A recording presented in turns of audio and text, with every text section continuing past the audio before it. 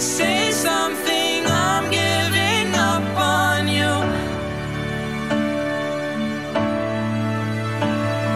And I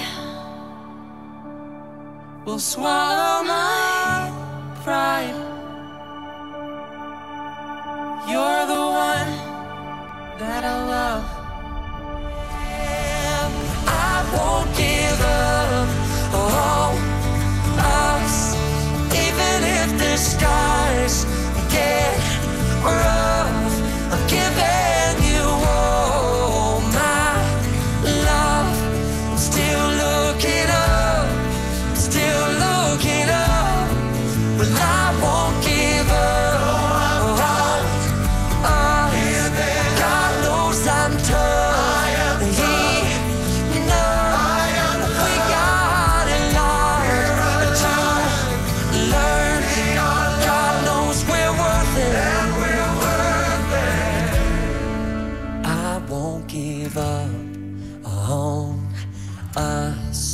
Even if the skies get rough, I'm giving you all my love. I'm still looking up. Wow, I love that video. It's so powerful. And did you know that all these videos you see, this one, all of them are created in-house by our team that is so incredibly talented, our communications team. So grateful for our guys. We're in a series on marriage entitled Re-Engage, Keys to Having a Better Marriage. And we really had some goals as we started this series, and one of them is for marriages that are doing well to encourage you and say, keep going. There is an end zone, and we want you to keep moving forward as a couple. But the second one is for marriages that are struggling, wanting to give a sense of hope, wanting to give a sense of direction of moving toward a better marriage. And then for those who are not yet married, saying, hey, before you get married, understand there's a lot of work to do. It's hard to be married, but it's worth it. Marriage is the greatest of the greatest. It's worth it. You're going to have to work hard. You're going to have some high times, some low times, but it is worth being married to that person you're married to. And we encourage you with that. So with all of that, we've reached now the last of the messages, and I'm going to talk to you about how to improve your marriage. From everything we've said, how to make your marriage better. I want to welcome all of you today that are with us at each one of our campuses, at the Missouri City campus, Richard Rosenberg campus, and all of you that are online. We're so grateful that you are a part of this service, and we welcome you to Sugar Creek today. And this morning, I want us to talk about how to make our marriage better. And guys, I really want to get your attention for a minute. I'm going to ask all the men, listen to me for just a moment. Valentine's Day is Wednesday. It's time to get something done, okay? I'm just saying it's in 3 days. So how is it that we improve our marriage? How do we get this done? Well, I've got some suggestions that I want to make to you. And the first one is simply this: develop an attitude that your marriage will last. I'm asking for a change in attitude. From a negative attitude to a positive attitude. The Bible talks a great deal about attitude. You'll find it throughout Scripture. And every single time it talks about attitude, it tells us that attitude is an act of our will. We decide our attitude. We have control over our attitude. A negative attitude and a positive attitude, both sides require faith. A negative attitude has faith that we will not get better. A positive attitude has faith that God will see us through. Meaning both attitudes require faith, but they end up in very different places. And I'm asking you to open your heart to a new attitude, believing God will actually change for good your marriage. I'm asking you to have a positive attitude about your marriage. Last week, we talked about the 5 stages of marriage and that the 3rd stage is misery. But here's the good news. The 3rd stage, misery, is not the last stage. It's the stage where the divorces happen, but it doesn't have to be the last stage. There's 2 more stages, the stage of awakening, the stage of mature love. And when you see these couples who've been married forever and they love each other, they got to mature love, and you can too. You can too. So how do you change your attitude and move to mature love in your marriage? Well, the first thing I want to say to you is that you've got to focus then on the next stage, the stage of awakening. Right now, you're focused on misery. But I'm asking you to refocus on awakening. God, I want that next step of marriage, and I want it with this person that I'm married to.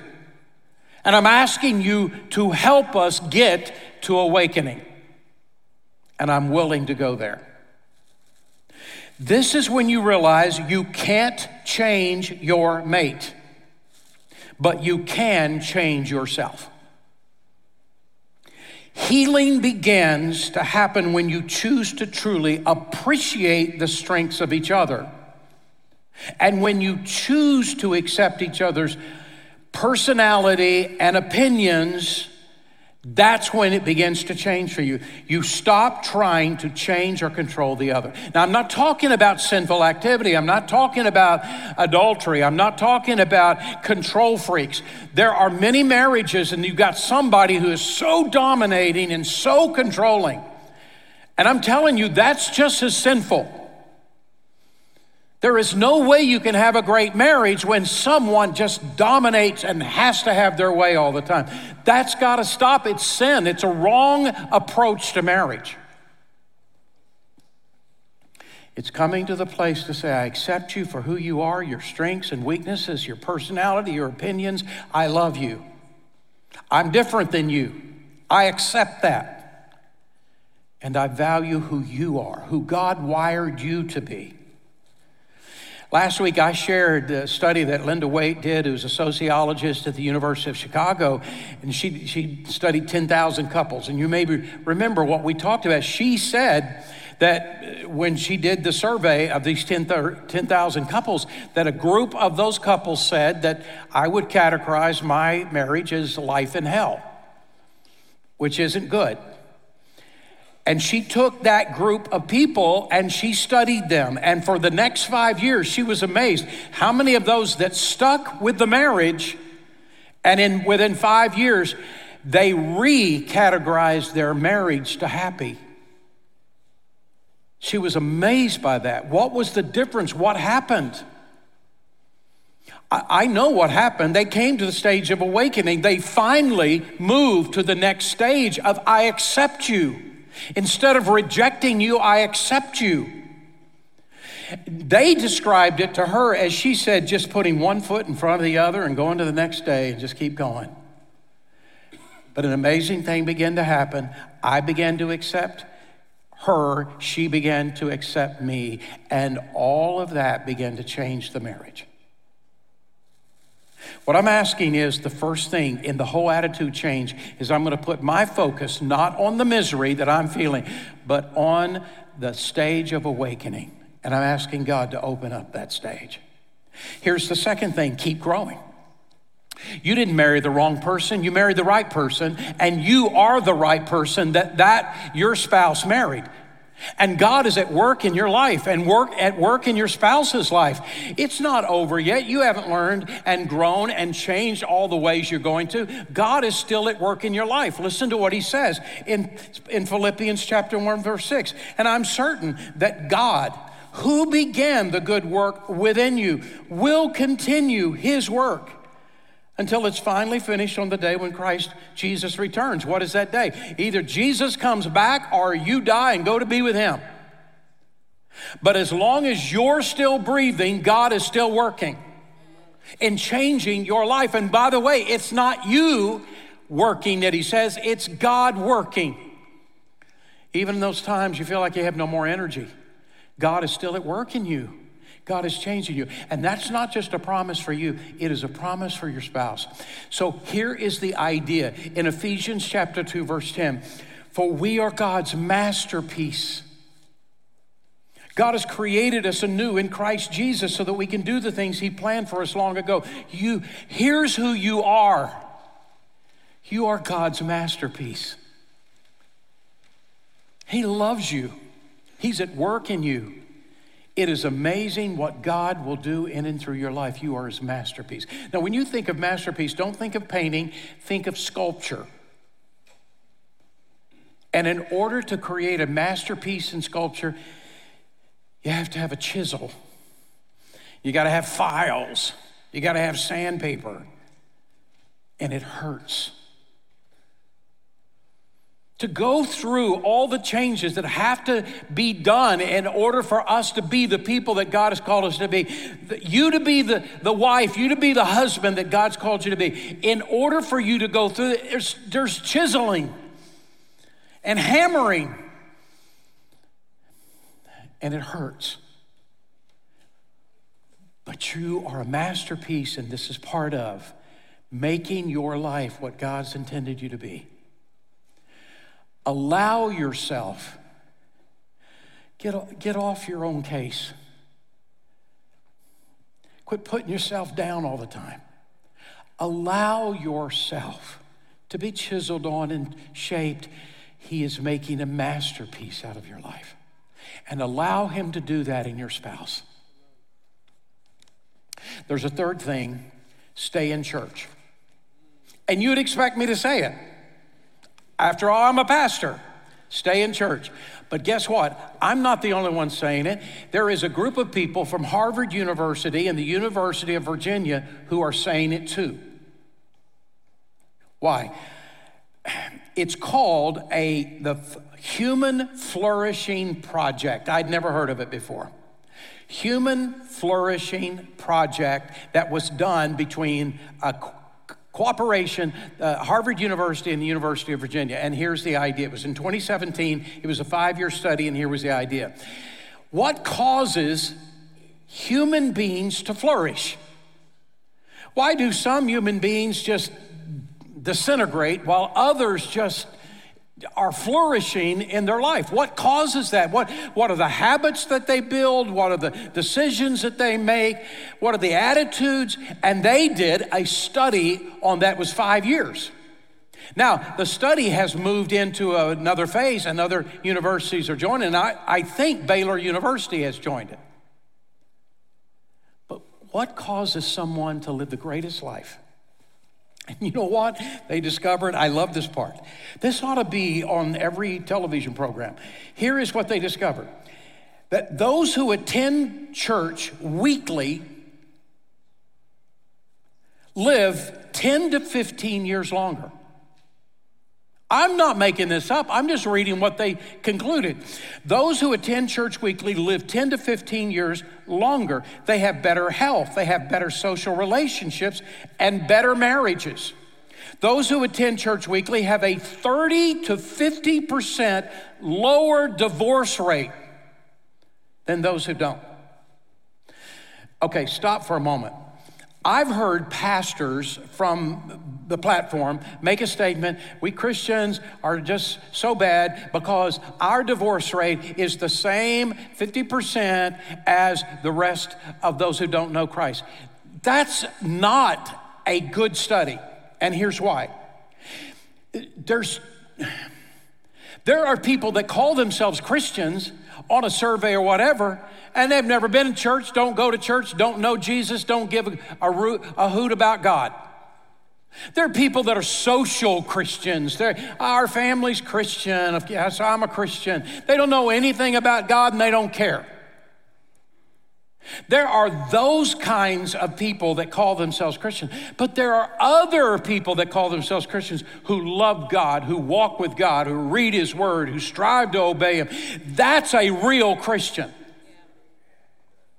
So what happened in this study is that Harvard University, University of Virginia, is that they recognized that and they said, okay, what about those people that are serious about their faith? Oh, here's what we've discovered. They have a 50% better chance of success than the rest of the world.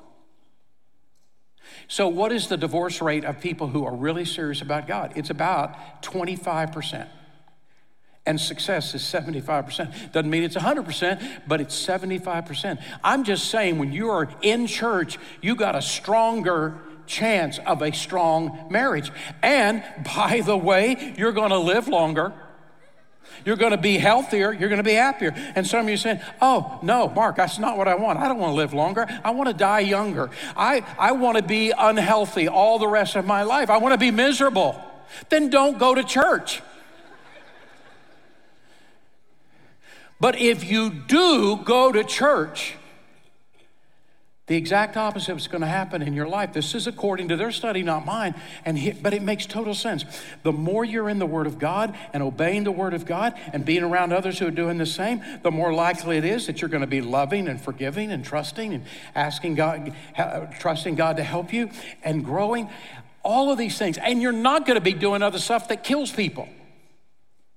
I'm just saying.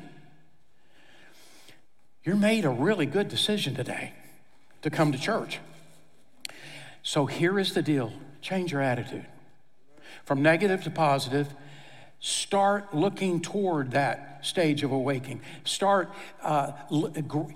participating with God in your growth and maturity, and stay in church with other people that have the same goals that you have.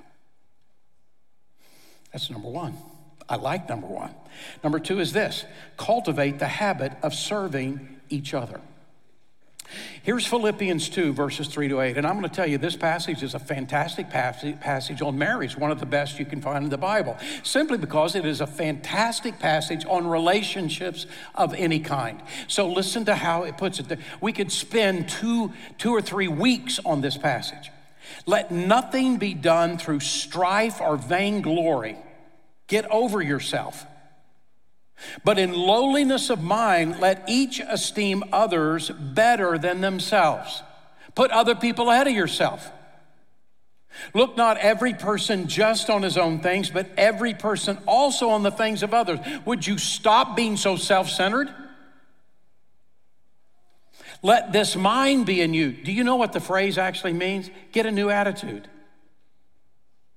Let this mind be in you is just simply talking about attitude, and you control your attitude. And this is the mind. Let this mind be in you, which was also in Christ Jesus, who being in the form of God, thought it not robbery to be equal with God, but made himself of no reputation, took upon him the form of a servant, and was made in the likeness of men. And being found in fashion as a man, he humbled himself, became obedient to death, even the death of the cross. Now, we just took the Lord's Supper together that acted out what Jesus did. Jesus, the Son of God, God in flesh, left glory. He left all of his power, all of his honor and glory in heaven. He took on a human body, but it wasn't just that. He then took on a servant. An attitude of a servant. And here's what he's saying, and that's what I'm calling you to do. I'm calling you to take on the attitude of a servant to your wife, to your husband, to your kids, to your parents, to your siblings. Now, in the Bible, it talks about that men are to be the head of their homes. And that chaffs some women, because there are some men, honestly, who take that to mean I'm the ruler. I've had, especially early in my marriage, my ministry, I had guys that I was their pastor, and they'd come to me and they'd say, okay, well, let's explain this whole thing, head of the home. It means I make all the decisions, right? It means I rule the roost, right? And I said, you're not getting it. That's not actually what he's saying. Oh, yeah, it is. No, it's not. And we went to the passage that really helps define it. Listen to what by the way, the leader of a family that serves each other is the husband. That's the fill in the blank for you. I'm talking to the guys here. Matthew chapter 20, verse 25. Listen to what he says. Jesus called his disciples together and said, you know that the rulers of the Gentiles lord it over them, and their high officials exercise authority over them. But it's not to be with you. So guys, listen, he's saying, you think that the head of the family means they lord it over, that I get my way all the time. No, he says, not so with you. Instead, whoever wants to become great among you must be your servant. Whoever wants to be first must be your slave. Just as the Son of Man didn't come to be served, but to serve, and to give his life as a ransom for many. He was saying that leader means chief servant. That's what it means. Chief servant. So in other words, okay, what does it mean for me as a husband to be the head of our home? I set a tone. I have the responsibility to set a tone of serving each other in our home. I've had men have come to me and said, look, my wife's in weekday Bible studies. She knows so much more of the Bible than I do. She's memorized so many more verses than I have. I can't be the spiritual head of my family because she just knows more. No, that to be the spiritual head of your family simply means you set the tone of things that the Bible teaches us to do. Doesn't mean you know more of the Bible or memorize more of the Bible. It's just meant you set the tone of following the Bible in your home. And one of the ways in which you follow the Bible in your home is that you set the example of serving in your family. You know as well as I know that if everybody in your family is serving each other, you got a happy family. You know that. And we are the one men who are to set a tone. It's not I lay on the sofa while everybody else serves me, or it's that I'm up off that sofa and I am taking care of others in my family. And the Bible says, if you give, it'll be given back to you. Don't worry, your needs are not going to be unmet. God will make sure your needs are met, but what you've got to do is concentrate on meeting others' needs. You give.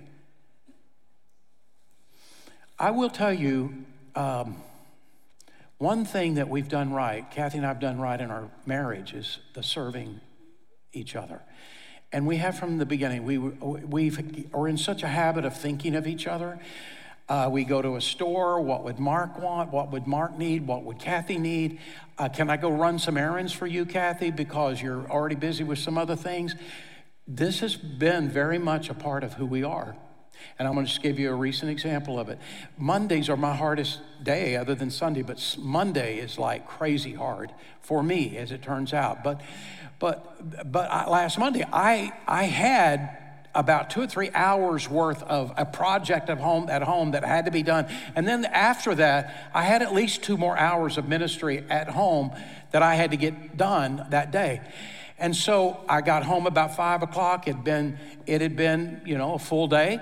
And then I went immediately to go get that job done that I had to get done. And when I walked in, it was already done. I'm telling you, I walked back in the house, I gave my wife a big hug. She had already done it for me.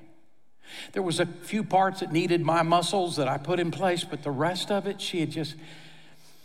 And look, we're empty nesters. We got time to do that. And it may be that you can't give that kind of time right now with all the other responsibilities, but there are some things you can do. Thinking of the other, caring for the other. And when you build that relationship in your home, it will transform things. So the second thing I'm saying to you, learn how to serve each other. And guys, we have to set the tone. So turn the video games off and stuff and get after it. We set the tone in our family of serving each other. Here's the third thing. Make honoring each other a major priority in your family. Romans 12, verse 10, love each other with genuine affection and take delight in honoring each other. Part of that means in public that we don't put our spouse down, that we don't criticize our spouse or make jokes about our spouse, or that's dishonoring. We honor, we build up our spouse in public with others. Now, I've encountered some families that are along the path that they have loving bantering, and they love it, and they know exactly what all this is about. They always take it right. So you figure out your family.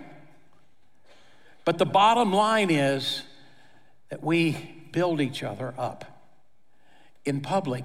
But now, how do we build each other up in private? Because it has to be in private as well. How do we do that? Well, Gary Chapman has what is called the 5 love languages, and maybe you've heard of that. I think it's brilliant that each one of us have one or more things that speak love to us. For instance, for some, it's words of affirmation. Well, then that is your spouse. Then give words of affirmation. For others, it's quality time, going on walks together, just being with each other. Then give that, if that's the love language of your spouse. Receiving gifts. I personally love to receive gifts. Maybe that's your love language. Or whatever it is, do that with your spouse. Acts of service, physical touch, of holding hands, and of walking with, holding the hand of your spouse, or whatever, hugging, whatever. Whatever is the love language of your spouse in private, speak that language with your spouse. And what you're doing is honoring her, honoring him.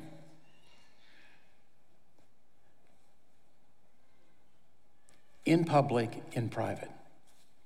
Here's the next one. Keep talking and listening to each other. Philippians 2:2. Live together in harmony and love as though you had only one mind and one spirit between you. That word that is translated harmony is the same concept as the Greek word koinonia, which means we share life. And in order to share life, you got to have communication. And this is why Gary Smalley, the Christian marriage speaker, says, without exception, in more than 20 years and from more than 300,000 people, the answer has come through loud and clear: we need better communication. I'm telling you why men and women struggle with communication with each other. Because we communicate differently. We're at different levels of communication. So let me give you an example. There was a study done on little girls between the ages of 2 and 4. And the same study on the same number of little boys ages 2 to 4. They were given a microphone. So that it picked up every noise that came from their mouths. It recorded that. Every noise that came from their mouth. You know what they discovered? Little girls ages 2 and 4, every noise that comes out of their mouth is some kind of a word. May be the wrong word, may not be pronounced right, but in ages 2 to 4 are words that come out of little girls' mouths. Guess what they discovered about boys? They discovered that 60% of the noises that come out of little boys are words, and 40% are nothing. I mean, they're just making noise. Have you raised a boy? They just make noises. Doesn't make any sense whatsoever, but it does to them, and they enjoy hearing noise. But it's not words. It's just making noise. So guess what? By age 4, girls are better communicators than boys because they've had more practice saying words. Now fast forward 40 years and there's no difference. There's no difference. Women are better communicators than men. There's no secret to that. We all know it. And that's why he's never going to reach your level. He's never going to. Gary Smalley says there's 5 levels of communication. There's level 1, cliches. Give me a high five. How you doing? Good to see you today. Cliches. Second level, we give facts. Here is information. I want to transfer information to you. Level 3, here are my opinions. We state opinion. I'm going to give you all the opinions of everything that I'm talking about. Level 4, how am I feeling? I feel hurt about such and such. I feel happy about such and such. Level 5, we reveal our needs. And I need you to do this and that. And here's the truth. In studies, guys are really good at levels 1 to 3. And girls, women, are really good at levels 1 to 5.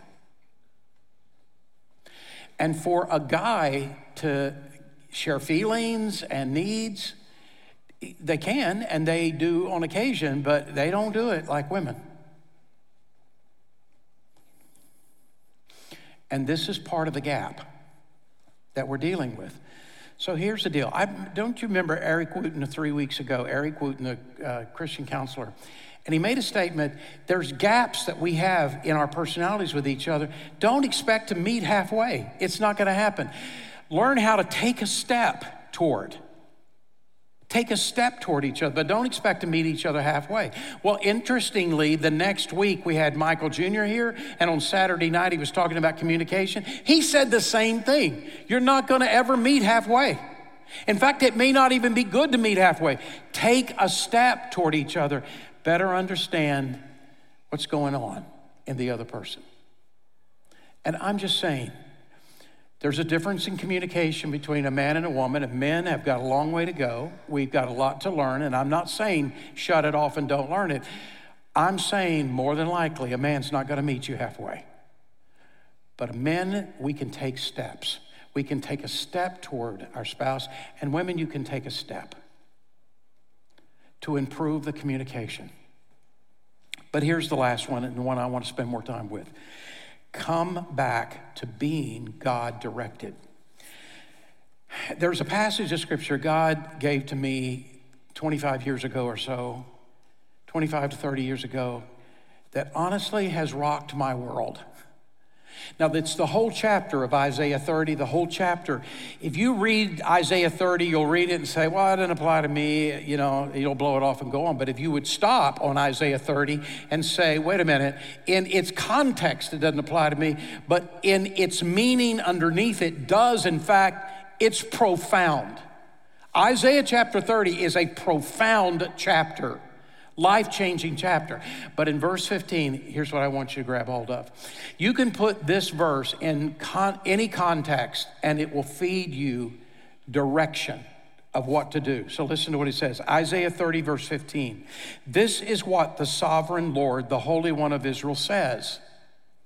In repentance and rest, meaning rest in God, is your salvation. Now the word salvation doesn't mean going to heaven. It means is your rescue. In repentance and resting in God is your rescue. In quietness and trust is your strength. You can apply this to anything, but now apply it to marriage. You're struggling in your marriage. You're struggling in your marriage. Now, the reason you're struggling is because both of you are doing some things wrong. The struggle is the indicator. We're either responding wrong to each other, doing things wrong. So how do we fix this? How do we rescue this? We come back to God. God, I'm going to own what I'm doing wrong. I'm going to ask your forgiveness. I want to be right with you. I want to get it right with you before I get it right with my wife. I want to get it right with you. And God, I have been trying to work out my marriage in the flesh, but I'm going to start resting in you, that you will lead me in this marriage to make it better. And here's what he's saying. If you go to God and you'll repent of what you're doing wrong in the marriage, and you will say, I'm going to stop trying to make my way happen. I'm going to rest in you. It will rescue your marriage. That's the first thing he says. Here's the second part that he says. Now, if you will be quiet and trust, it will become your strength. Here we go. Wherever you are in your marriage, if there's something missing, come back to God through repentance. Second, rest in God for his power to restore your relationship and make it what it should be. Third, calm down, get quiet, stop defending yourself, stop complaining, stop overreacting, and stop forcing. Be quiet, he is saying. Then start trusting God to show you what to do and when to do it. You see, the whole idea of trusting is doing. It's acting on what God tells you. That's what trusting is. So listen to me. When I started learning this, and I was applying it to different areas, I also applied it to marriage. And I realized this is great wisdom. When I'm struggling, it's partly because of my sin. I got to go back to God, get repentance. I got to get lined up with God. And I've got to say, God, I want you to be in charge of this marriage, not me. Then I got to shut up. Got to stop complaining, stop griping, stop instructing, stop debating, stop arguing, stop complaining. I got to shut up. All these words are only doing us harm, not good. Then here's the next thing. I got to start trusting God, which means I got to start obeying what God tells me to do. And here's the idea.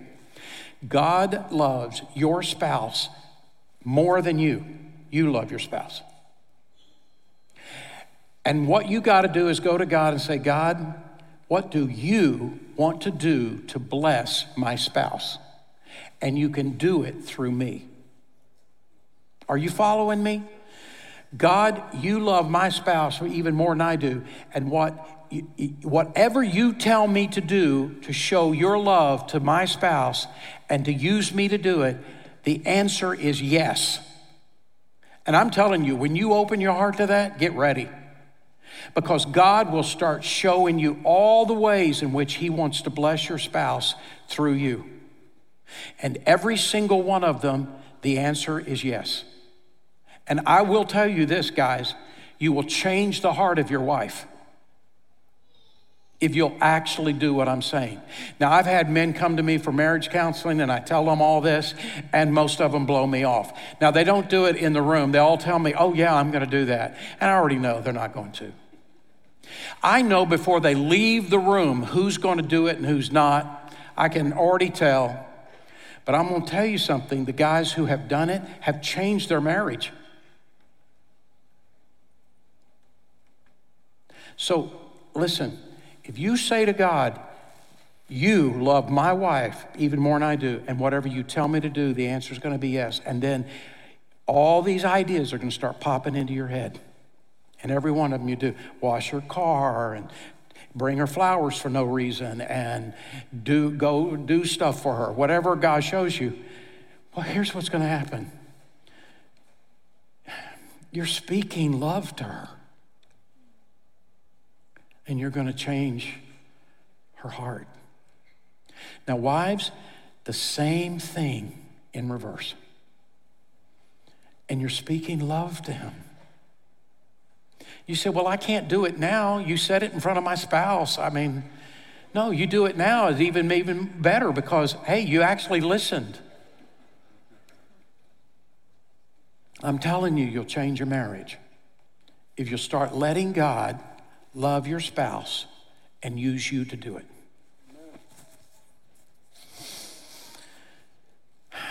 marriage is the greatest of the greatest. And that can be your marriage. Open up your heart and say, okay, God, I'm ready. And watch God change your home. Let's pray. Lord, we come to you today and we say, God, I want this kind of life. I'm going to ask you to change my attitude, change my laziness in my relationship, change my focus from me to my family and my wife and my husband. I'm asking you to change my heart. And whatever it means, I'm investing in the greatest of the greatest. And I want to. God, I ask that you would move in hearts today to say yes to you. And I pray this in Jesus' name, amen.